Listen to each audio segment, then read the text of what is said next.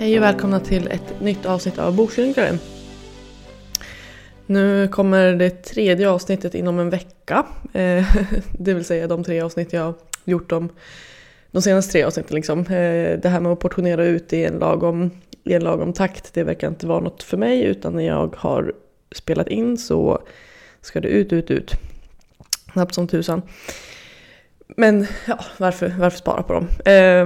Den här gången har jag åkt till Stockholm och intervjuat Bim Eriksson. Serietecknare, heter Bim Camilla på Instagram. Rekommenderar att gå in där och se det hon skapar. Jättefina teckningar, jättefina budskap, jättemycket känslor och jättemycket politik. Allt liksom i ett härligt virvar och i en härlig blandning som jag uppskattar väldigt mycket.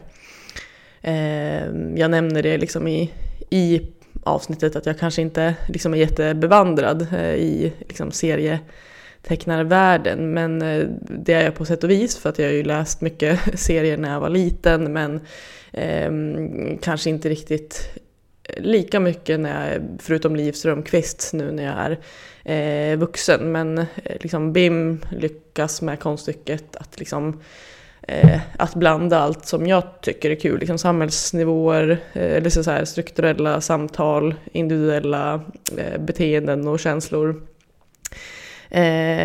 och allt liksom i en härlig mishmash som både liksom, som nyanserar liksom livet på något sätt. Gud, nu låter jag så himla liksom stroppig på något sätt, men liksom att det liksom, vi är inte bara liksom endimensionell sak, utan vi är människor som har mycket känslor och tankar och kan resonera kring samhällsstrukturer men ändå vara liksom offer för dem. Det är inte svart och vitt. Vi diskuterar ganska mycket under det här avsnittet, vitt och brett, men mycket utifrån hennes senaste bok då, Baby Blue. Jag tänker att jag inte kommer komma med något liksom stor teoretisk psykologisk liksom inramning, för att det är nästan lite för brett för att göra det. Men jag vill flagga för lite olika saker som jag säger. Dels så kommenterar jag förlossningskrisen i Stockholm med liksom de här vassskalorna som många gravida kvinnor som fött sina barn då får göra efteråt. Och jag vill säga att jag är verkligen ingen expert på förlossningskrisen. Men det där jag snappade upp det där med vassskalorna och hur det påverkar liksom skattningen och omdömen om förlossningar. Men jag kan liksom inte med 100% säkerhet säga att det är liksom, jag tror jag kryddar kanske ganska mycket här och jag spelar upp liksom betydelsen av vassskalorna på något sätt. Sen så säger jag också vid något tillfälle att det så här, finns vissa som kanske underskattar sitt mående och vissa som överskattar sitt mående, och jag menar inte på något sätt att folk liksom överskattar sitt dåliga mående och liksom låtsas att de är suicidala eller någonting. Det menar jag inte, utan att man har olika tendenser till hur lätt man har att prata om sitt mående eller hur svårt man har att prata om sitt mående och vad man lyfter fram och vad man inte lyfter fram. Jag tyckte när jag hörde det i efterhand att jag lät lite uppblåst kanske. Men det är väl typ det. Det är typ det. Jag kommer inte det här avsnittet kommer jag inte berätta om att jag har blivit dissad och sitter på en fredagkväll och undrar vad jag ska hitta på. För nu är det lördag morgon och jag har en hel dag framför mig. Kanon. Lyssna på avsnittet gärna. Bim är en väldigt härlig person. Och jag tyckte vi fick till ett bra snack helt enkelt. Hej och välkommen till Bokskrynklaren. Eller snarare tack för att jag fick komma till ditt fina kontor. Välkommen och tack. Skulle du kunna berätta lite om dig själv? Jag har bara introducerat dig vid namn men inte berättat om dig. Ja, men jag heter som sagt Bim Eriksson och jobbar som konstnär och serietecknare. Jag är baserad i Stockholm och min debutbok kom 2016 och nu för några månader sedan så kom min andra bok, serieromanen Baby Blue. Och din första bok heter? Det kändes lugnt när mina känslor dog. Tyvärr är den slutsåld, men bra för dig. Just det, och den senaste är Baby Blue. Kan du berätta lite om den och din relation till den? Jo, men jag började på den för 4 år sedan är det nu. När jag scrollar tillbaka i mitt Instagramflöde och ser de första stapplande teckningarna. Nej, men alltså hela historien nystades ju fram, men om man ska gå in på liksom vad den handlar om så är det, vad ska man säga, någon typ av så här framtidsdystopi som utspelar sig i ett framtida Stockholm eller ett parallellt Stockholm som liknar dagens Stockholm men som är ändå väldigt annorlunda. Där liksom stadsskicket består av någon slags så här, vad ska man säga, auktoritär stat som har liksom förbjudit orostankar eller olycka och där man liksom måste vara glad, annars är man någon typ av börda för samhället. Och det är liksom i det, man får inte veta så mycket, man får liksom egentligen inte veta så mycket när man liksom kommer in i berättelsen, utan all text i boken är dialog. Så att läsaren får liksom uppleva samhället liksom och så här nysta upp det i samma takt som bokens huvudperson. Just det. Som heter Betty. Yes. Och sen så, man får läsa den själv för att förstå varför den heter Baby Blue då. Men kan du berätta lite om vad, liksom, det här har ju du berättat om i tidigare intervjuer, men bara lite kort liksom så här, det här med, eller lite kort, men du ska få berätta om just det här med folkhälsoattityden som du ändå ger någon slags, inte helkänga åt, men det är en liten pik mot det hållet då, kanske. Jo, absolut. Alltså jag tycker ju folkhälsa är väldigt intressant, men det som jag, vad ska man säga, när jag började med den här boken så tänkte jag mycket på så här, vad är att vara sjuk och vad är inte att vara sjuk, vad är att så här, passera som då normal inom citationstecken, men som ni inte ser som lyssnar. Och att alltså jag började tänka så mycket på de frågorna, och då kommer man ganska snabbt in på liksom hur det har sett ut i Sverige tidigare. Vi har liksom haft de här så stora psykiatrikomplexen liksom, som så här Beckomberga är ju bara en av dem. Och liksom under den liksom tiden så här, hur man pratade om personer som alltså var med så här, inte så här normfungerande då, eller vad man säger. Så då har jag liksom börjat läsa massor, gjorde väldigt mycket research, lyssnade på väldigt mycket dokumentärer som finns på Sveriges Radio, och då liksom mycket kring det fanns också någon typ av anstalt som heter Vipeholm, och liksom där finns en massa typer av dokumentärer där man får se liksom olika, eller man får höra olika radioklipp från liksom 30-talet när de till exempel korade så här A-barn som hade liksom en god fysik, en viss längd, var duktiga på matte, kunde stava rätt. Så att det som, alltså så här, och drar man folkhälsa väldigt långt så blir det ju i princip rasbiologi. Och då blir det ju väldigt läskigt och väldigt obehagligt. Så att jag tänker att det är intressant, för att så det här är inte jättelänge sedan egentligen. Så att hela vår förståelse om typ så här, psykiatri och så här, psykisk sjukdom och att bara inte vara liksom normfungerande liksom vilar någonstans på det. Alltså, så här, det är ju ett bagage som vi egentligen inte riktigt har vad ska man säga, gjort upp med. Nej. På samma sätt som liksom Sveriges liksom rasbiologiska institut och det som också är någonting som känns som att det bara liksom tystas ner på. Ja, men exakt. Och vad finns det för liksom, alltså vad ser du för stråk idag i samhället just av den här folkhälsoattityden? Liksom, vad tycker du märks som finns kvar? Jag vet inte, det kanske är just främst en attityd, eller Jag vet inte, jag tycker det är så himla svår fråga. Jag kanske bollar över den till dig som är verksam inom psykiatrin. Men att det är så här, vad ser du? Alltså dels det du säger, just det här med att men just vad man ser som normalt och vad som ses som avvikande och sådär. Det vi pratar om mycket i samhället idag är ju liksom, vi pratar om depression och ångest och liksom att det är okej att känna saker och så vidare.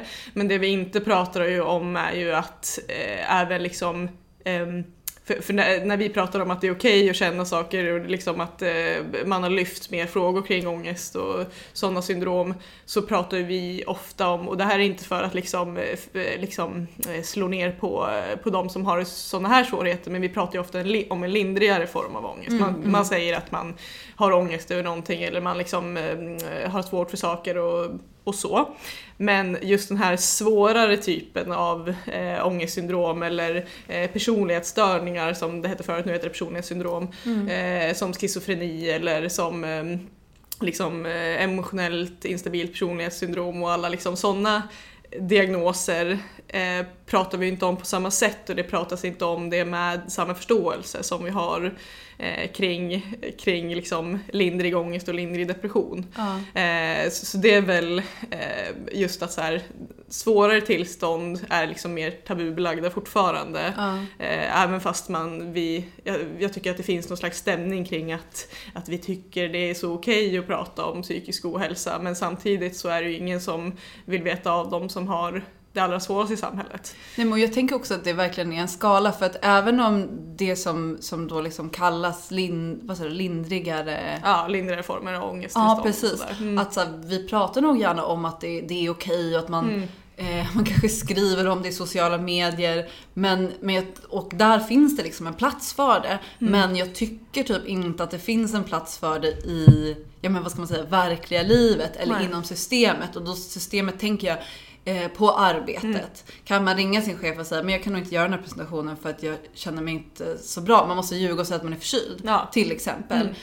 Så att alla liksom hela liksom systemet med att så här, arbeta och liksom som på något sätt är ytterst liksom, ibland kanske skälet till att man känner ångest och oro och ibland bara att man inte liksom är normalfungerande eller liksom har kapacitet att fungera så som samhället är uppbyggt, eller vad man säger.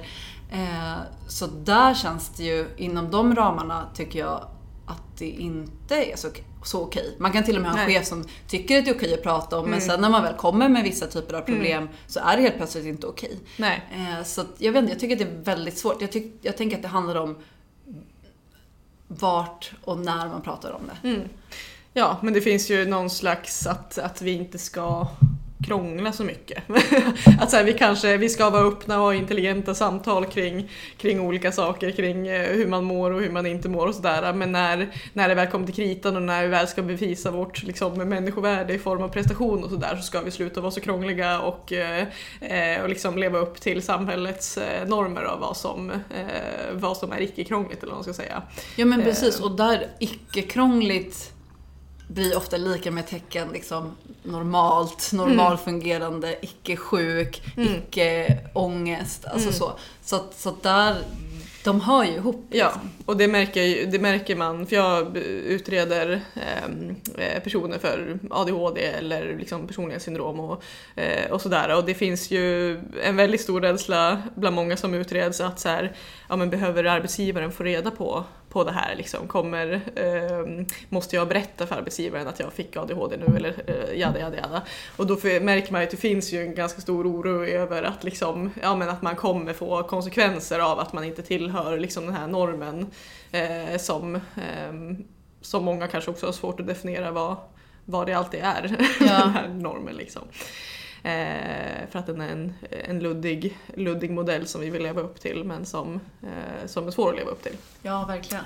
För att det är ju inget normalt tillstånd att må bra hela tiden. Nej. Precis. Men liksom, uppfattar du liksom, nu har du ju liksom typ kanaliserat många av de här känslorna kring samhället i den här liksom dystopiska boken. liksom, är det några tydliga liksom, krav från samhället du upplever som du liksom, hur har det yttrat sig i boken? Liksom? Hur har de kraven visat sig i Baby Blue? Nej, men om jag ska liksom bli lite mer personlig så tänker jag att saker som jag har haft svårt med i princip hela livet. Nej, men jag har alltid fått höra att jag känner för mycket. Alltså både att jag liksom blir så otroligt ledsen eller så kan jag bli otroligt arg. Eller jag vet liksom inte ens om jag har blivit för arg eller om jag bara har liksom, om det bara varit i sammanhang där det är bara mycket skönare att någon inte känner så mycket eller så här, mycket när man har växt upp tycker jag att det har varit så här, men det är bara att bita ihop så kommer det gå bra eller så här. Jag har en ruting från första boken där det är en figur som står och skakar den här andra figuren och så säger den någonting i stil med att så här, det är bara skakare av dig, du kommer bli otroligt framgångsrik. Och det är väl det som också på något sätt kommer igen i den här boken. För att jag började någonstans när jag kände mig väldigt stressad och jag hade svårt att sova på kvällarna. Och då ville jag på något sätt kunna så här härleda mina tankar bort ifrån så här olika så här oros-stressgrejer. Och då så samlade jag liksom alla tankar in till den här karaktären som sen blev Baby eller Betty. Och sen så tänkte jag liksom så här, om hon lever i en värld där alla är glada men hon inte är det, men hon får inte visa det och hon kan inte liksom ha hela sin spännvidd av känslor. Så här, hur skulle det samhället se ut? Vad skulle finnas för åtgärder? Vem skulle kontrollera att man inte spred vissa typer av känslor? Och skulle det finnas ett motstånd? Så då liksom, det här nystades liksom upp med att jag tänkte att okej, men vem träffar hon då? Och vad har den personen för backstory? Och vart bor den om den lever utanför samhället? Och så vidare. Och sen så någonstans när man gör serier eller om man skriver skönlitteratur så tänker jag att man bara får börja och sen se vart det liksom leder.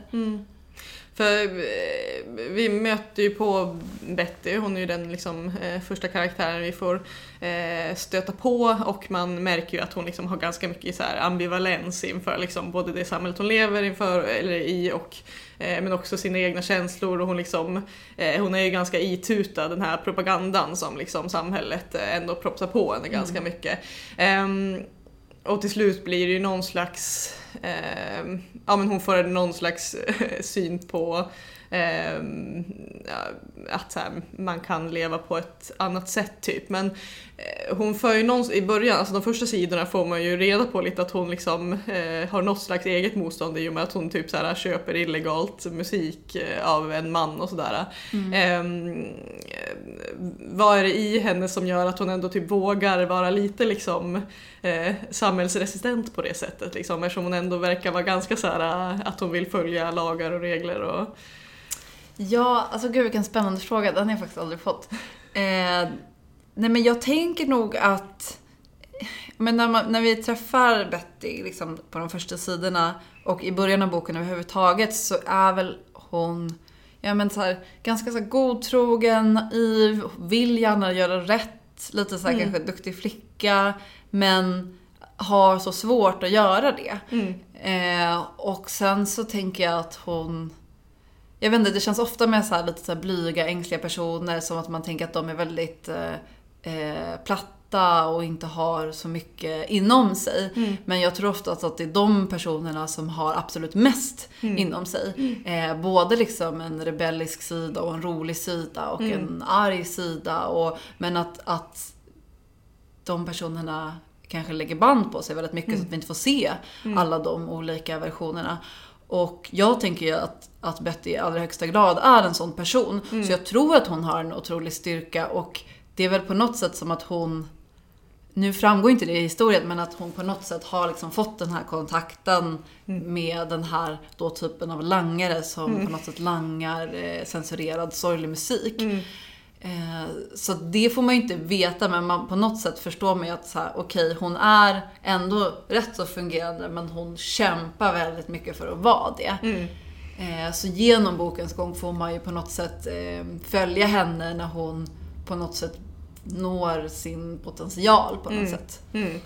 Ja, men precis, och att det kanske ja, men som hennes förlåt, nu försvann ur mitt huvud Berina, förlåt. Hon kanske också hon kanske har liksom vissa tendenser som Berina har också, just det här med att ja, men man ska hålla sig ändå lite i bakgrunden för att det inte blir, för det är ju någonting första Berina säger när de träffas ju liksom, att det är bättre att inte göra för mycket väsen av sig så att man hamnar undan trubbel liksom, att hon vet om att det är bäst att hålla sig lite i bakgrunden även fast man känner väldigt mycket och så. Och det är också intressant just att så här, ja, men så kanske det är också idag, att många vet att de måste hålla sig lite i bakgrunden om man känner väldigt mycket, så som du kanske har upplevt då, liksom, att du har känt väldigt mycket, och då kanske ibland är skönast att typ backa lite, för annars kommer man få backlash av att man känner väldigt mycket. Verkligen.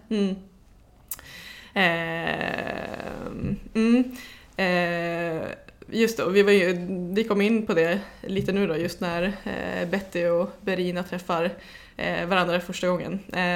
Vill du berätta lite om maskerna? Hur det kommer sig att rebellerna har masker? Jo, men i början får man följa Betty och att hon liksom kommer ur sin vanliga rutin.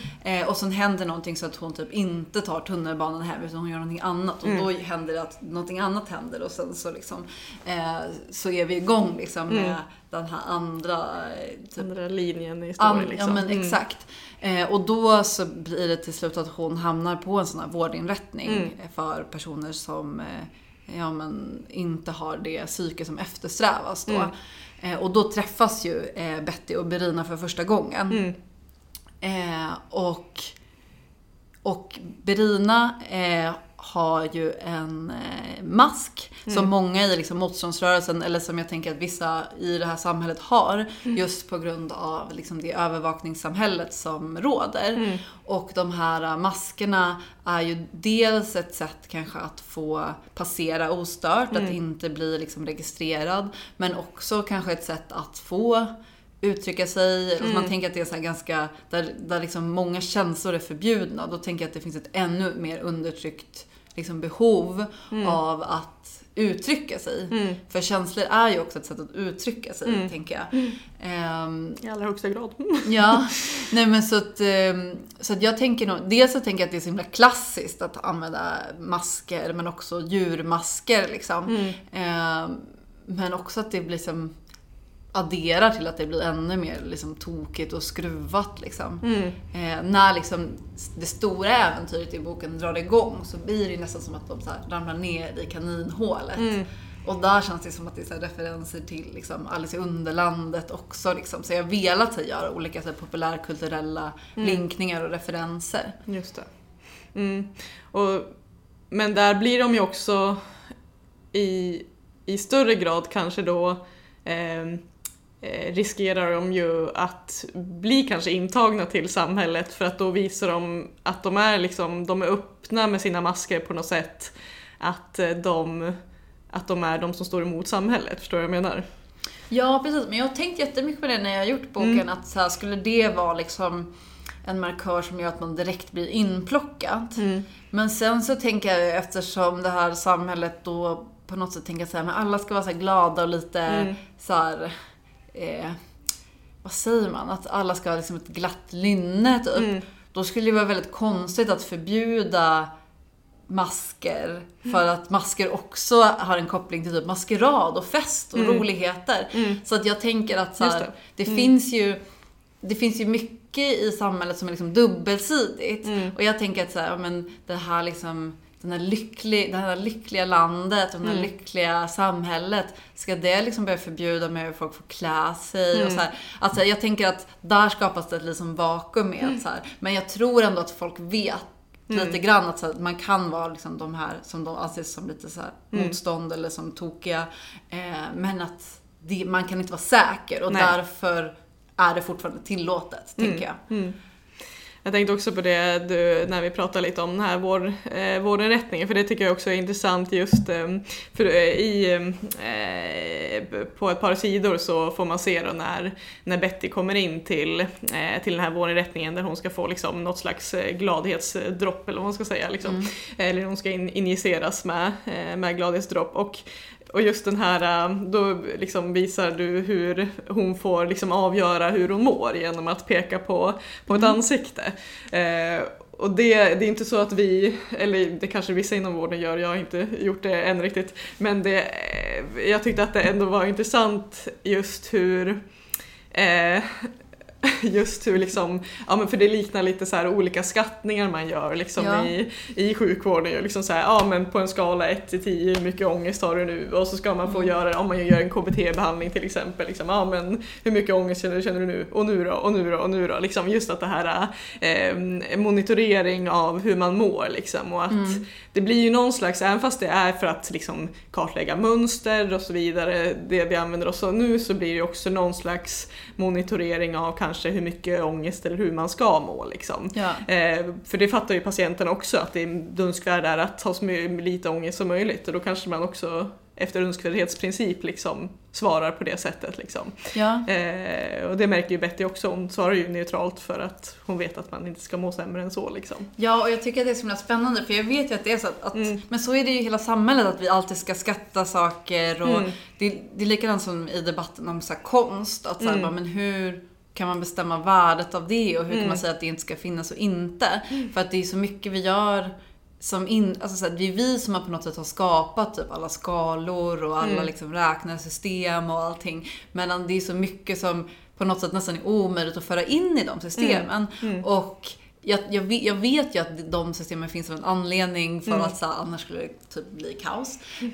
Men det är ju någonstans det som jag tycker det var så roligt med att göra den här då, när Betty är på den här vårdinrättningen och får liksom en karta med olika typ emojis eller smileys som uttrycker typ som så här man trycker på när man är på flygplatsen, hur bra man tycker att man blir betjänad. Och att jag hade så roligt när jag ritade den, för att jag fattade att folk skulle liksom fatta, men att det ändå typ dragits lite vridits liksom, och dragits till sin spets. Men den är väldigt många som har kommenterat, och att de tyckte det var väldigt roligt. För att det ändå känns som verkligheten, men det ändå inte är det liksom. Nej, men för det är ju någonting som vi i allmänhet takar upp oss väldigt mycket på. Och det tänker jag bara just nu angående typ förlossningskrisen till exempel i Stockholm. Då har det ju varit att så här, ja men alla som har fått barn får ju så här på en så kallad vassskala liksom skatta hur bra de tyckte det var. Och då langar de den skattningen direkt efter när man har fött barnet. Då kanske man så utmattad man inte orkar liksom säga något annat än att det gick bra. Men sen eller så är man hög på hormoner och bara, men barnet är här. Det är toppen liksom så här. Och att vi då liksom har kanske till mångt och mycket liksom bedömt att men förlossningen, det går ju toppen, för att de skattar ju så högt på sina vassskalor liksom. Ja, men också att man har ingenting att jämföra med. Nej. Tänker jag. Att så här, men, och det tänker jag också kring mående, att så här, ja men jag kanske mår bra, eller så gör jag inte det, men i förhållande till vad då? Alltså vad är på något sätt, för jag tänker också att alla har någon slags liksom, vad ska man säga, grundmående. Och sen kan man må bättre eller sämre. Men folks grundmåenden kan ju vara helt olika. Ja, precis. Så det är liksom vad man refererar till och hur man...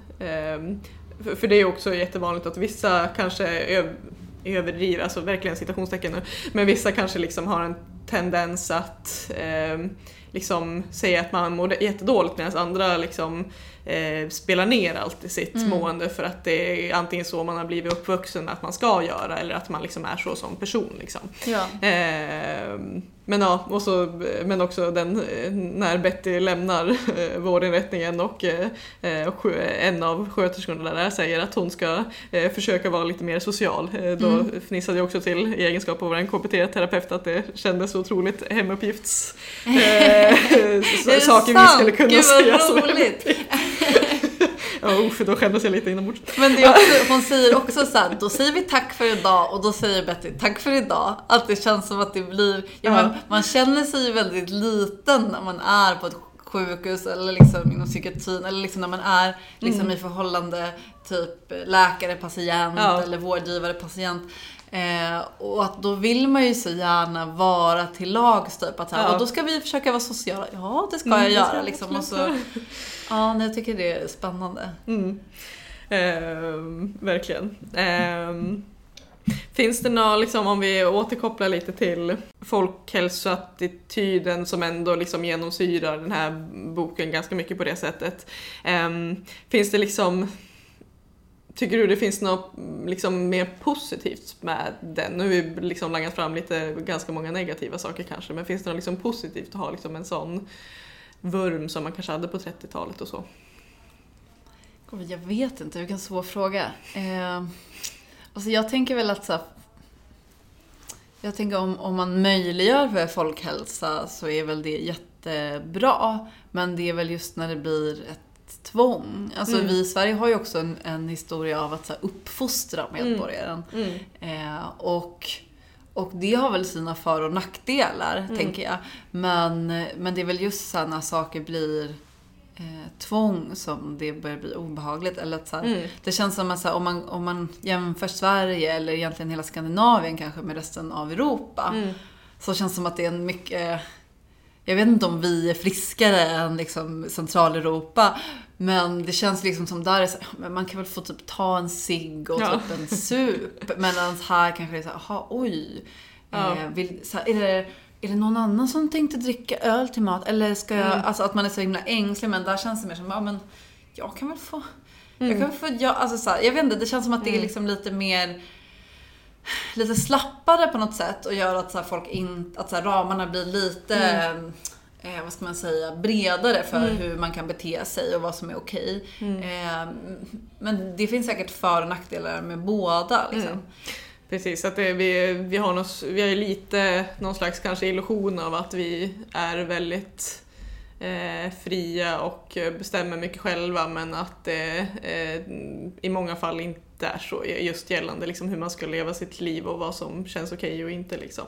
Ja, men verkligen, och jag tänker så här att vi säkert kan vara fria för att det finns mycket regler, så att däremellan kan man vara det. Och sen kanske har man inte lika mycket regler, kanske man kan inte vara, jag vet inte. Nej. En svår fråga. Ja, men och jag tänker att det är såna här, alltså det är så här, vi kommer inte ha några svar på någonting av det här, och det är ju precis det som jag tänker med boken, att så här, jag försöker ju förklara och typ måla upp någonting som jag tänker och känner för att andra ska typ tänka och känna det också, och kanske på något sätt så här, oj, det här var obehagligt i boken, men hur är det i min vardag? Eller så här, de här personerna känner så här och har förklaringsmodellen eller liksom har en förklaring till varför det är så, vad man kan göra för att det inte ska vara så. Och att då kanske folk kan jämföra det med eller känna igen sig i sitt eget liv liksom. Och att jag tänker att boken kan vara typ dels lite så här, ja, men dels en tröst kanske, men också så innehåller den ju så här flera så här politiska förklaringsmodeller som jag tänker att man kan få. Jag tänker att det är som ett litet smörgåsbord som man får plocka det man behöver av boken. Och att den har väldigt många lager, så jag tror verkligen att man kan göra det också. Verkligen. En grej som också blir det känns som jag sitter och liksom spoilar vissa grejer här nu, men det här kommer fram ganska tidigt i boken också. Det är ju att Betty och Berina till stor del är inte helt immuna, men ändå liksom kan hantera det här injektionen som många i samhället då får. Hur kommer det?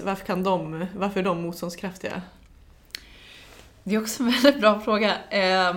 Jag tänker att man inte vet det. Nej. Precis som med så här, vissa läkemedel och behandlingar är ju alltså kroppen fungerar inte exakt likadant för alla, och vissa mediciner funkar för vissa och andra inte liksom. Så att jag tänker ju att det är väldigt intressant att den inte funkar, och jag tänker att jag använder de två till det för att på något sätt visa på att baksidorna av behandling också på något sätt, men för jag tänker också att jag tänker att man följer Betty och man får liksom se motståndsrörelsen genom hennes ögon. Och jag tänker att jag försökte liksom nyansera väldigt mycket för att det inte ska bli så svartvitt liksom. Och jag tänker också att så här, hade man själv kommit in i en grupp eller en organisation som liksom strävar efter någon typ av politisk kamp, då tänker jag att de inte vet allting heller. Nej. För att jag tycker ofta att det kan vara, speciellt i sci-fi, då tycker jag att då får man följa typ hjälten som kommer till en plats och sen så frågar den så här, varför är det så här? Och sen har de en exakt förklaring, som om de ser saker utifrån, vilket de omöjligt kan göra. Så därför har jag nog ändå varit mån om att så här, att vissa saker besvaras inte, för jag tänker att de vet ju inte allt. Hade de vetat allt hade den här motståndsrörelsen redan vunnit. Ja.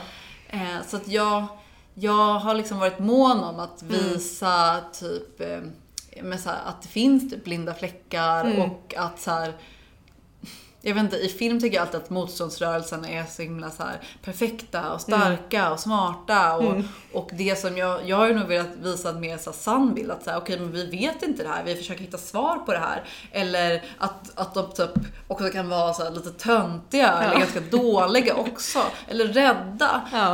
För det tycker jag är någonting som oftast inte gestaltas liksom, i liksom litteraturen eller i film. Ja, nej, och det är ju per definition är ju den här motståndsrörelsen då kanske vad som inte är normalt eller perfekt på något sätt, liksom citationstecken igen, för att de som motståndsrörelsen består av är ju de som inte passar in i det här glada samhället. Det är ju de som har liksom lite oro och ångest och liksom mycket sådana tankar och har liksom verkligen liksom sett den stora bilden av att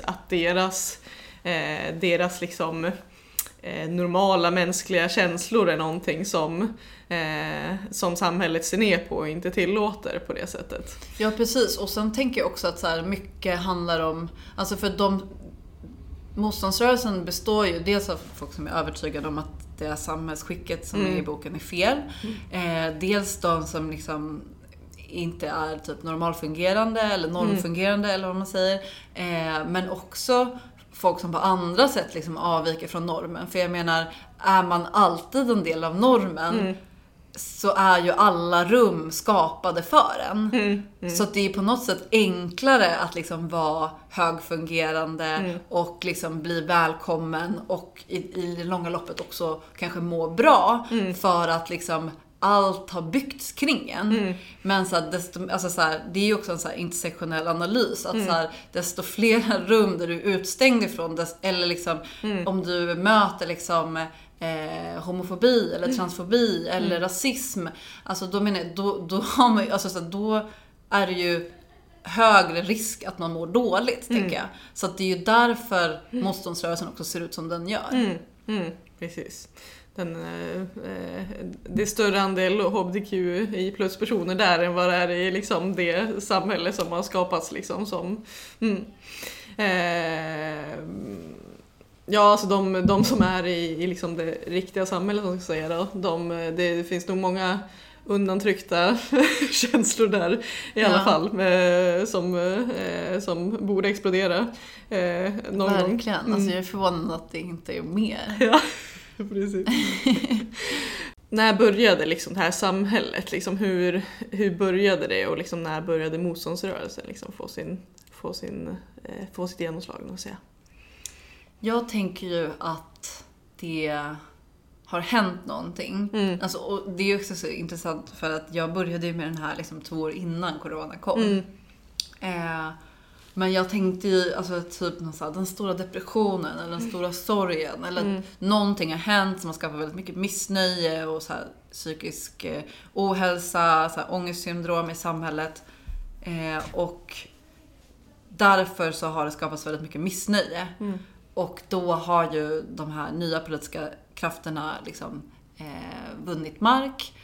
Och sen har det här liksom långsamt liksom, börjat eskalera liksom, och blivit liksom, mer auktoritärt, tänker jag. Alltså, det började någonstans liksom, i hela liksom, debatten om så här, det man kallar för så här, flyktingkrisen. Och då var det flera liksom, på högersidan som pratade om att så här, det här skulle leda till samhällskollaps. Och på något sätt i samma veva så läste jag en artikel som någon dåvarande socialminister hade skrivit om just psykisk ohälsa. Att jag tror att det var att typ 20% av arbetskraften någon gång under året var sjukskriven för stress eller psykisk ohälsa på något sätt. Och hur mycket liksom då pengar av BNP det här skulle kosta, vilket var helt otroligt. Och så här, där är ju också så här, återigen att vi liksom beskriver det i siffror. Men då började någonstans det här fröet och de här tankarna gro hos mig att så här, okej, men vad med liksom de här måtten och de här, så här enorma summorna, då är ju väl liksom det verkliga hotet för samhällskollaps att vi är liksom helt utkörda, att vi har så här sönderbrända hjärnor, att vi är stressade, att vi mår dåligt. För det är ju också ett hot om samhällskollaps. Så jag tänker nog att så här, det som har hänt innan vi liksom droppar ner där liksom historien börjar, så har det på något sätt funnits ett så här hot om någon typ av samhällskollaps så att folk mår dåligt.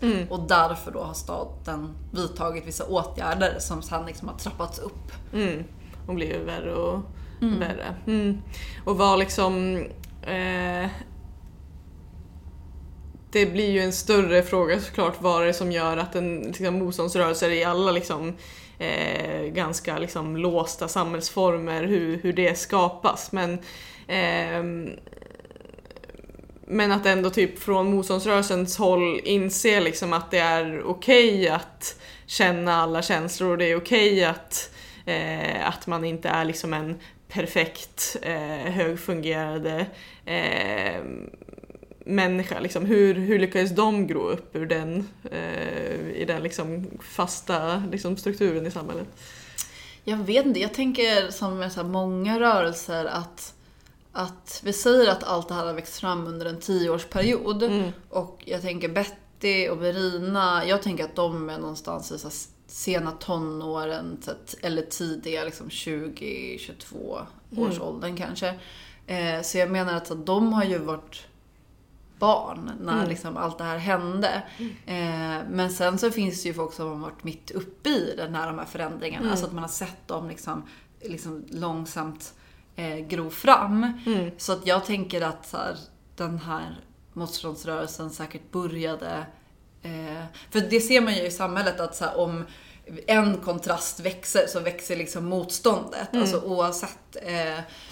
och jag tänker att så här, i takt med att samhället blivit hårdare så har också motståndsrörelsen liksom, kanske skaffat sig ett ännu större våldskapital eller växt ännu mer. Liksom. Och jag tänker ju att den här motståndsrörelsen också liksom, frekvent vill alltså, sprida sin politik och på något sätt sitt motstånd och hitta folk som är likasinnade. Det är ju också därför mångt och mycket som Verina fortfarande är på vårdinrättningen, för att liksom, kunna vara ögon och öron där och också säkert kunna liksom plocka upp folk. Så. Utan att säga för mycket. Ja, precis. Man måste alltid passa sig lite. För att inte heller spoila så mycket, för vi vill ju jättegärna att fler ska läsa den här boken. Den är jättebra. Jag har läst den 2 gånger nu. Och kommer säkert göra det någon mer gång. Så jag kan bara liksom varmt rekommendera den. Ja, den är ju väldigt... Man kan ju läsa den flera gånger. Det man tar kan ju det verkligen. Dels för att det finns väldigt mycket att titta på. Jag tycker oftast när man läser serier, och när jag läser det själv, att om det är spännande så vill man liksom bara, vad händer sen? Så då kanske man inte tittar på allting lika mycket som man kanske skulle göra. Och det gör jag mig skyldig till också. Men det känns som att många säger det, att man kanske läser en gång och att bara såhär, gud, vad kommer hända nästa sida. Men sen kanske man kan läsa den igen och på se något bilderna sätt, liksom, ja, och titta liksom mer på helheten. För att jag tror att man kan upptäcka liksom, så här små populärkulturella referenser, små blinkningar till olika så här, sociala påfund som gör. Eller jag har jobbat jättemycket med att bara typ med dialogen har jag jobbat jättemycket med att oftast vi pratar ju inte som vi tror att vi pratar. Nej. Så när man skriver dialog, då låter det helt sjukt sen när man säger den högt. Så att jag har ju suttit liksom hela pandemin och typ så här, spelat upp de här dialogerna för mig själv. Så oftast har jag ju typ strykit kanske hälften av dialogen för att mycket kan ersättas med minspel, med liksom axelryckningar och sådana saker. Verbala beteenden liksom. Ja, precis. För både liksom skönlitterärt skrivande och liksom serieteckning handlar ju om någon typ av rytm också. Så det är ju viktigt att få in det i dialog, men också i liksom bara hur folk för sig. Liksom. Och för du har ritat länge, antar jag. Man ser att det inte är något du hittar på nyss precis, utan du har ritat i många år. Vad gör att du liksom... varför gillar du den liksom, konstformen så mycket, tror du? Det var svårt. Alltså, jag tänker typ... Alla börjar ju rita när de är små. Och sen så är det vissa som, eller de allra flesta slutar. Och sen är vi liksom ett gäng som inte gör det. Alltså det känns ju verkligen så. För jag kan liksom inte se ett så här... Jag kan inte se något så här, då började jag liksom teckna. Nej. Det är liksom bara så, här, så länge man kan minnas. Ja, men precis. Och så här, sen har man väl gjort det olika intensivt. Men alltså jag tänker så här, fram tills typ kanske 2011 typ, vilket inte alls är länge sedan, så har jag känt att jag liksom, att kanske teckning inte har varit någonting för mig. För att jag tyckte att det var alltså svårt. För att så här, teckning är ju också ett typ av språk. Och precis som alla vet när man försöker lära sig ett nytt språk, och så ska man försöka förklara något viktigt. Och sen så är man hindrad av språket. Det är ju jättefrustrerande. Och så tror jag liksom att tecknandet har varit för mig alltså ganska länge. Men jag tror nog också att jag förhöll mig till att teckning skulle se ut på ett visst sätt. Men sen så tror jag att när jag så släppte det, eller när på något sätt jag fick en publik för mitt tecknande och jag tecknade så som jag ville och folk tyckte att det var spännande eller fint eller liksom häftigt, så kunde jag nog vara liksom mer trygg i att säga okej, jag behöver inte teckna på ett speciellt sätt. Jag kan teckna som jag gör.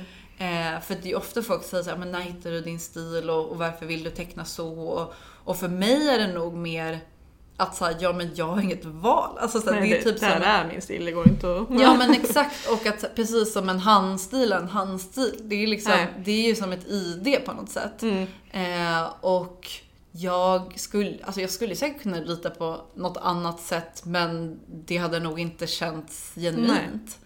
Så att jag tycker också att det finns typ för lite pratat och skrivet om liksom tecknandet. För att det är liksom, jag menar teckning och bilder, vi kommunicerar ju så mycket med det, speciellt liksom i hela så här, sociala medier, att så här, det måste alltid finnas en bild för att algoritmen ska plocka upp ett inlägg typ. Men samtidigt så här, jag tänker typ alla böcker av skrivande personer som handlar om skrivande. Alltså så här, jag vet inte, alltså det finns ju tusentals. Och de är jättespännande allihopa, men jag menar, jag vet inte om det finns typ en motsvarande när det kommer till tecknande. Och jag tänker att tecknandet och speciellt så serietecknaren möter exakt samma motstånd som typ den skönlitterära författaren.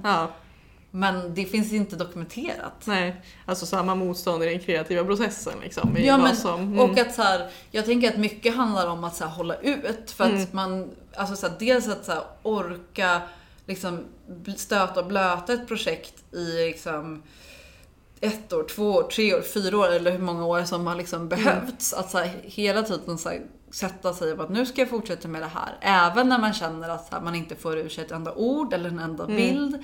Eller bara att så här, leva med de här topparna och dalarna. Att man tänker så att det här blir så jävla bra. Och så här, det här blir en Augustprisnominering. Till att bara tänka att så här, man ligger i rännstenen och bara, det här är skit. Alltså, det måste, alltså man måste ju ha ett psyke och stål för att orka liksom. Så orka med det och att orka med, för det är väl vi liksom som konsumerar litteratur på något sätt, och liksom, oavsett om det är serieböcker eller romaner eller vad liksom, alltså, textromaner och säga, då är ju vi mer vana vid liksom det skrivna ordet, för att det har vi utsatts för i högre grad hela tiden, medans liksom tecknade figurer är liksom ett språk vi inte kan tolka lika bra. Det har inte vi samma liksom vana relation till. Vi kan inte liksom utveckla tankar kring det för att vi inte vet någonting om det typ. Men det är så sjukt för att vi börjar ju med bilderna när vi är små. Sen kommer texten och sen slutar vi förstå bild. Det är så, jag tycker det är så intressant. Jag tycker det är så synd att det inte finns mer liksom skrivet om det. Kanske du får lösa. Ja, men jag skojar, gud, nej, men jag har de här tankarna. Det finns absolut en ansökan hos Författarfonden till det här. Men sen är det också bara, det skulle vara så svårt för det finns typ inga referensramar. Nej, det är så stort och fritt liksom på något sätt. Ja, precis. Och så här, hur ska man liksom, ska det bli mer som en fackbok eller ska det bli liksom mer skönlitterär eller ska man liksom bara beskriva känslor? Alltså så här, det är ju ett otroligt säkert spännande men svårt projekt. Men som jag tänker, alltså, så här, det behöver inte vara jag som skriver den utan det kan vara någon annan. Jag vill bara att den ska finnas. Ja, precis. Så annars kan du bli liksom serieböckerna Stephen King som liksom skriver 700 böcker om hur man skriver. Exakt, vadå? Han skriver så många? Nej, han har ju skrivit jättemånga böcker men han har ju sen har han ju skrivit, jag vet inte om det är, han har ju skrivit någon bok om hur det är att skriva och sådär liksom. Om det är någon som vet hur det är skrivare är väl han där som han har skrivit. Jag vet inte hur många böcker han skrivit men han producerar ju böcker som om det liksom vore en maträtt typ.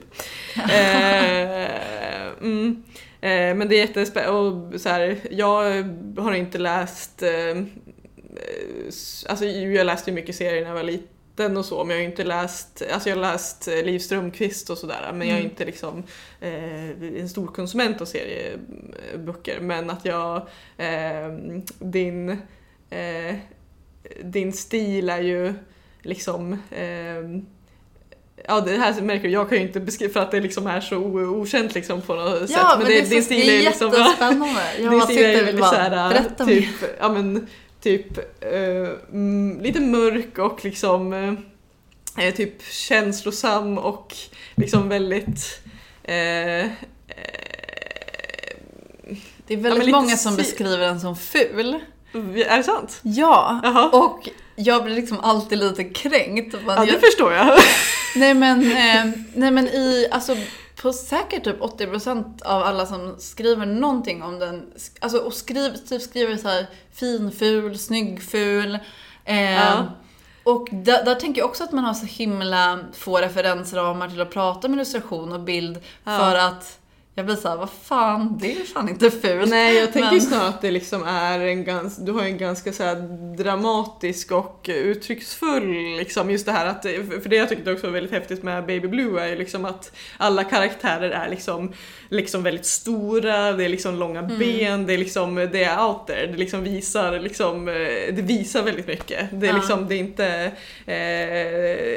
är inte bara några liksom som försvinner i bakgrunden utan alla liksom får sin givna plats liksom i boken och man liksom kommer ihåg alla väldigt liksom tydligt på det sättet. Så nej, jag skulle nog inte säga finfull. Nej, men jag tänker att folk nog jag tror folk tänker fint som typ fotorealistiskt tecknande och sen så det som är motsatsen till det eller som inte liksom eftersträvar det blir väl, alltså då tror jag att närmast att det är han som säger att det är så här fint. Men det blir ju ändå fel på något sätt. För jag tror egentligen, alltså om man skulle byta, nu tror inte jag att folk tänker efter när de säger det eller skriver det. Utan att jag tror att de menar det som någonting så här punkigt eller häftigt. Gritty. Ja, men verkligen. Men jag tycker att jag vet inte, jag tycker det är så himla intressant bara. Jag skulle liksom vilja ha typ 1 timme och bara prata om det. För att det är så, för det handlar ju också om vad vi har för referensramar. Och jag tänker något annat som folk ofta skriver är att de har väldigt små huvuden, säger folk. Men det tror jag snarare är beroende på vad vi är vana vid. För att oftast tecknande figurer eller seriefigurer har väldigt stora huvuden, väldigt små axlar. Om man jämför med många andra liksom, figurer så tror jag att mina figurer har liksom ändå mer proportionerligt än liksom de här som inte har några axlar alls och väldigt stora huvuden, väldigt stora ögon. Men jag tror att man är så van vid det så det ser man som ett normalläge. Och då förstår jag att mina figurer är väldigt långt ifrån det. Men det är så himla jag vet inte, jag tycker det är jättespännande. Jag har liksom inga svar, men jag tycker att det är så intressant. Att det är en liksom första reaktion på något sätt till. Ja, och man bara, men jag tycker inte det är konstigt när den här personen har typ huvudet är 50% av personen. Nej. Jag vet inte. Vi är huvudbenägna. Men jätteintressant, tyvärr. Det får bli ett annat entimmesamtal. För nu ska vi gå över på mina 6 korta frågor, och de är inte korta från ditt håll, behöver de inte vara, utan det är mest från mitt håll. Det är de svåraste. De svåraste, det tycker alla. Favoritbok? Jag har tänkt mycket på det här. Och jag tycker, det säger säkert alla, men jag tycker det är så svårt att säga så här, favoritfilm, favoritmusik, för att jag tänker att det är liksom så himla flytande. Men om jag skulle säga en bok som verkligen har liksom satt spår i mig, alltså det är många böcker som har gjort det. Sen tänker jag också att man ska vara liksom extra mottaglig för ett visst ämne när man läser en viss bok som gör att den liksom stannar. Men då måste jag ändå säga, den heter Extremt högt och otroligt nära. Tror jag den heter. Så av Jonathan Safran Foer. Och den liksom handlar om en så här, han är säkert, jag tror han är typ 9 år, en så här pojke i New York, och det här är ingen spoiler för det liksom presenteras liksom först i boken att hans pappa har dött i 11 september. Just det. Attentatet. Och sen hittar han en nyckel bland hans pappas saker, och hela boken utspelar sig på Manhattan där han liksom försöker förstå vart den här nyckeln leder. Och när jag läste den så var det sommar, precis som jag tänker att det är i boken. Och sen var jag också på semester i New York. Så att och det var också första gången jag var där. Så att jag läste liksom parallellt med att jag också typ upptäckte New York. Alltså jag tänker typ, i historien så handlar det om ett barn, men jag tänker att så här, är man första gången i en stad, och en stad som man på något sätt också typ har drömt om eller konsumerat genom litteratur eller film, så blir man lite som ett barn också. Så att den är också väldigt så här experimentellt skriven också i så här formen, i hur den är liksom blir outad och så. Så den har liksom verkligen satt ett avtryck hos mig. Så att jag brukar alltid referera till den. Men jag är också livrädd för att läsa den igen, för då kanske liksom den här magin försvinner. Kanske bäst att inte göra det. Favoritförfattare? Favoritförfattare? Ja, men det är väl samma sak där. Men jag tänker ändå... Men jag gillar Sara Stridsberg väldigt mycket. Jag tänker att det inte är ett originellt svar alls. Men... speciellt hennes Beckomberga som också knyter an till det vi har pratat om, är ju helt otrolig. Alltså jag vet ingen som typ kan vara så poetisk men samtidigt rak i hur hon gestaltar det hon vill ha sagt. Verkligen. Så Sara Stridsberg säger jag. Man behöver inte vara superoriginell i alla svar. Nej. Favoritkaraktär? Just det, gud, Rebecca har ju skickat frågorna till mig innan, och den här har jag helt missat. Gud vad svårt. Karaktär. Vad har du själv för favoritkaraktär? Det är första gången jag får den bollen tillbaka. Det här är verkligen en sak jag borde ha tänkt på. Men jag var väldigt förtjust i Otessa Mossväggs karaktär i Ett år av vila och koppling. Hon var väldigt härligt cynisk och rolig att följa. Jag gillar allmänt helt arga kvinnor. Det är väldigt kul att läsa om. Så när, men till exempel också i egenmäktigt förfarande, jag tycker liksom, hon är ju lite mer ängslig ur sig, men det är också lite ilska där liksom. Hon är väldigt kul att följa. Så jag menar arga kvinnor generellt, men jag svarar Otessa Mossväggs just nu i alla fall. Gud, vilka bra svar.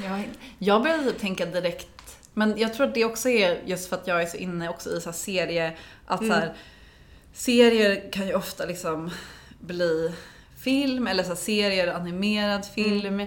Alltså jag började direkt tänka på någon så här, Alltså jag är ju ett super Pixar-fan. Ja. Så jag försöker liksom Det går bra att ta i den världen också. gräva i den världen. Jag blir så stressad för nu blir det som att jag har en sån här blind fläck liksom. Men jag kan ta nästa fråga så kan jag suga lite. Jag suger lite på den. Favorittema i böcker? Ja, men det är lättare. Alltså, jag tänker att... Eller så är det också en jättepopulär genre, jag vet inte. Men jag gillar liksom böcker med typ en karaktär som man liksom får följa, som typ så här glider runt i en stad och typ kanske är lite så här hjärtekrossad. Ja. Alltså jag tänker att det är ganska så här långsamt berättat. Jag fattar att vissa hatar det. Men jag tycker att det är... Jag vet inte, jag tycker det är så härligt. Jag gillar också hela liksom, den här dagboksgenren. Jag har precis... nu när jag liksom jobbade så intensivt med den här serieromanen så har jag haft väldigt svårt att så här, läsa för att jag inte haft ro. Men nu precis i början av hösten så började jag läsa Marianne Lindberg De Geers dagboksanteckningar eller vad man säger, som hon skrev liksom någon månad innan pandemin och sen under pandemin. Och där är det också så här att man bara får följa. Alltså hon skulle typ vara min favoritkaraktär också, man binder ihop frågorna. Men hon är inte en karaktär, hon är en riktig person. Men det är så fint för att så här, hon bor också så här, inte så långt ifrån. Så det känns som att vi har haft ganska mycket samma coronarutiner. Hon har suttit och skrivit hemma, jag har suttit och ritat hemma. Sen har hon typ så här, gått till liksom... det är som att vi bor liksom på varsin sida om en kyrkogård. Och vi båda verkar ha gått våra dagliga promenader där. Och typ hälsat på så här Gösta Ekmans grav. Och sen liksom vandrat omkring liksom. Och hon skriver typ så här: ja men jag gick och köpte det här. Eller jag gjorde det här. Och sen så har hon också en massa så här filosofiska funderingar och så. Men jag vet inte, jag tycker det är så... Jag tycker den genren är liksom så härlig. Ja, verkligen. Det tycker jag också. Jag förstår vad du menar, även fast det inte är en... det är ju verkligen ett tema. Så är det ett tema som finns. Ja, och där blir, alltså det känns som att just det har gått inflation i liksom så här autofiktion, liksom dagboksteman. Men, och jag fattar att folk, att vissa, att det verkligen inte är för dem. Men jag tycker att det är supermysigt. Vad läser du just nu? Om du läser. Nu läser jag en bok av Carolina Ramqvist som heter Alltings början. Som kom för typ 10 år sedan, tror jag. Ja. Det handlar om en ung person i Stockholm i liksom gymnasieåldern. Som på alltså jag tänker att det är liksom att så här, en tonåring som så här, gärna vill bli vuxen. Liksom. Och jag minns ju typ när alla... den är väldigt så här, karaktäristisk. Den är liksom gul med något typ grönblått tryck typ. Jag tror till och med att det är en bild på Carolina, alltså på framsidan. Om det nu är hon, jag tänker att det är hon. Och jag minns bara att den låg på liksom alla så här kafébord med en kaffe typ. Men av någon anledning så läste jag den inte då. Säkert för jag ska inte läsa den för alla läser den, så jävla dumt. Men så den är liksom nästa bok som jag läser efter den här Marianne Lindberg De Geer boken som heter Tvära kast heter den. Och den är ju också liksom... Ja, men jag tänker så här, är man liksom ungdom så har man alltid typ kanske en dröm om så här staden eller drömmen om vuxenlivet. Så den är väldigt så här, den finns också väldigt mycket så här saker som jag kan känna igen mig i. Och det tror jag alltid det finns när det är liksom såna eller så här växa upp skildringar, att det finns alltid så här samma trådar man kan dra i, eller så här samma mönster som med en längtan och typ att bara vilja så här, kasta sig ut, men också att det är lite läskigt typ. Jag vet inte, den genren gillar jag också. Och vad vill du rekommendera? Alltså jag har ett för mig att det är så tråkigt så jag vill typ inte... Du kan rekommendera 2 saker. En tråkig sak och en roligare sak. Jag kommer inte på den roliga. Men jag vet inte, jag funderar jättemycket på typ... Jag tänker jättemycket på liksom den politiska debatten och det politiska samtalet. Och det känns som att så här, man måste vara så tvärsäker hela tiden om man ska yttra sig om någonting. Och då skulle jag väl typ vilja tipsa om att man kan så här, prova att inte vara tvärsäker. Alltså för jag tror att det skulle leda till så mycket, för att det känns som, alltså jag tänker att jag absolut inte är ensam om att tänka så, men att så här, det känns nästan som att i samtalet så, om man säger så här, fast det här kanske inte riktigt stämmer, eller så här, det här är helt fel siffror, även om det är några som man i regel kanske håller med, alltså om målet. Men då blir man så snabbt utmålad som en fiende. Ja. Och att liksom det... Och jag fattar på något sätt varför det har blivit så. För att liksom den politiska debatten som i första hand sker på nätet idag är så himla... Alltså det är verkligen olika läger. Så det finns liksom inget plats däremellan. Så det jag vill tipsa om är väl att typ prova att vara lite mindre tvärsäker. Ja. Jag vet nog, och liksom hela skapandet av den här boken så är jag ju verkligen, alltså jag tror att också att det är en del att vara typ en konstnärlig person eller en skrivande person. Att man måste hela tiden ifrågasätta och säga, okej, nu har jag skrivit så här. Hur kan det uppfattas? Eller hur, om jag vrider på det, hur blir det så? Om jag kastar om det här. Alltså så man måste hela tiden, alltså jag tänker verkligen att det är en styrka att ifrågasätta andra och sig själv. Sen så blir jag ju token på när folk ska vara så här, om jag är djävulens advokat. Alltså så här, jag menar absolut inte så. Men jag tänker nog att vi skulle tjäna på om man kunde vara typ lite mindre tvärsäker, lite mer ödmjuk. Ja. För jag tror att vi alla behöver det. För att jag är så jävla rädd att det här året med liksom en valrörelse kommer bli fruktansvärd. Sen så finns det ju absolut tillfällen när man måste liksom hålla vakt om det man tycker. Jo.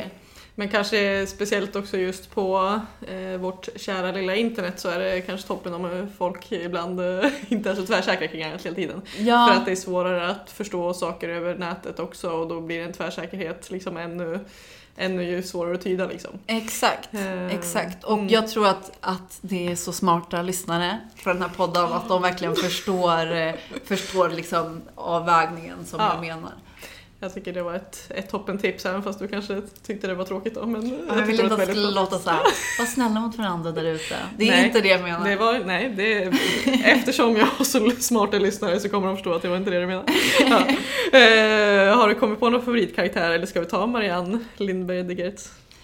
Ja, men Marianne får vara det. Ja. Förlåt om du lyssnar, Marianne. Jag vet att du är i allra högsta grad en riktig person, men jag är väldigt förtjust i dig. Jag tänker att det är en komplimang att vara, liksom att man blir en karaktär. Liksom, så här, att ja, man har så mycket pondus. Att man... Alltså, för jag gillar att hon, liksom, det känns som att det hon skriver är så sant. För att jag tänker att i många gånger när man liksom, det är liksom lite dagbok eller autofiktion, så kanske man vill framställa sig bra. Men jag tycker att hon i ena stunden kan hon vara så här: varför skriver den här så här på DN ledarsida så här? Jag ska skriva, du är en idiot typ. Och sen så skriver han också så här på några sidor längre fram typ att så här: det är så jobbigt att folk bara ska vara så otrevliga och bara säga åt folk eller så här, jag gillar ju de här personerna. Så att det känns som att hon är ganska så inkonsekvent, och jag tänker att vi alla är det. Ja. Och jag tycker att det är så fint att det är någonstans det som jag blir så förtjust i henne. Ja. För att hon kan ju absolut ta upp liksom stridsyxan, och sen nästa gång så undrar hon så här: varför ska alla hålla på och bråka? Ja. Och sen nästa sida var så här: men fast jag är ju likadan, alltså så att det verkligen är liksom en reflektion. Precis, hon förstår att man kan vara, att man inte alltid behöver vara så konsekvent, medan vi alla andra liksom går runt och skäms för att vi är så inkonsekventa, men så är det ju bara. Men exakt, och att alla är på något sätt så himla medvetna om sitt eget narrativ idag. Ja. Alltså för att vi kan också skapa oss själva via liksom sociala medier och i liksom i kontakt med människor liksom. Ja. Och att jag tror att man blir... Alltså så här, om man gör någonting så tänker man att nu kommer folk tro att jag är så. Fast jag tror... Alltså jag hoppas i alla fall att folk är ganska medvetna om att man är liksom komplex. Och att man kan vara... Alltså man kan vara ganska dålig, men man är ändå ganska okej. Och det är väl också det som jag också, så här, kanske avslutande ord liksom, har velat få med i min egen bok. Att, så här, att typ alla den här motståndsrörelsen som är kanske... en mer typisk sån här bok skulle vara liksom ja men så här, starka, snygga, snälla, alltså så här, alltså på massa olika sätt, att alla är ganska dåliga, alltså på alla sidor, att så här, de får liksom vara lite komplexa typ. Att de får säga fel saker, eller att de får liksom vara arga och våldsamma, men sen samtidigt så här, vara så här, varför är allting så jobbigt typ. Och att jag vet inte, jag skulle vilja se mer av det. Ja. Fan, det är väl typ det bästa man kan avsluta med, att säga att det är okej att vara lite dålig ibland. Det tror jag alla skulle behöva höra lite mer. Verkligen. Tack så jättemycket igen för att jag fick komma hit och för att jag fick prata med dig. Det var jättetrevligt. Tack så jättemycket.